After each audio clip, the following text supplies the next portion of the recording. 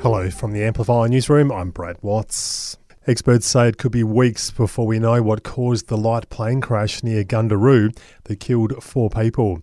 It's been confirmed the victims were a 65-year-old Queensland man and his 3 grandchildren aged 11, 9 and 6. Transport Safety Bureau spokesperson Colin McNamara says investigators remain at the scene, sifting through the wreckage.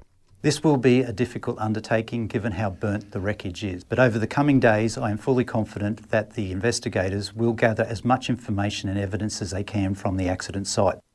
Flight tracking information shows the single-engine aircraft arrived in Canberra on Wednesday after travelling via Armidale from Redcliffe near Brisbane. A hazard reduction burn is happening today around the Lanyon Homestead down south in Canberra. A hazard reduction burn is happening today around the Lanyon Homestead south of Canberra. The ACT Rural Fire Service says it's reminding locals about the smoke and flames that may be visible in the area. The burn-off is an important tool for managing land use and reducing fire risk.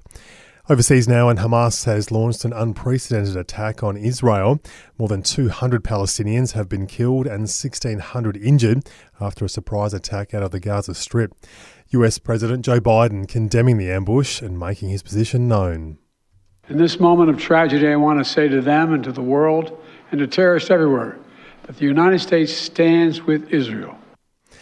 And a chance for locals to take a sneak peek inside the heart of Aussie democracy with the Free Parliament House Open Day today.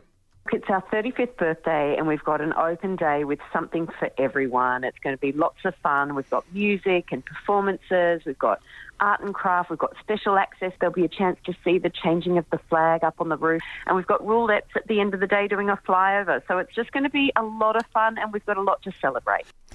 That's Rachel Coughlin there from the Parliamentary Engagement Branch. Visitors will get a rare chance to take a look behind the scenes at where all the action happens. And KISS have rocked Sydney for the last time. Thousands packed Accor Stadium to enjoy their final Aussie concert last night. The superstar rock band has been coming down under since 1980. And that's the latest from the Canberra newsroom on this Sunday. Check back again tomorrow morning for our next update.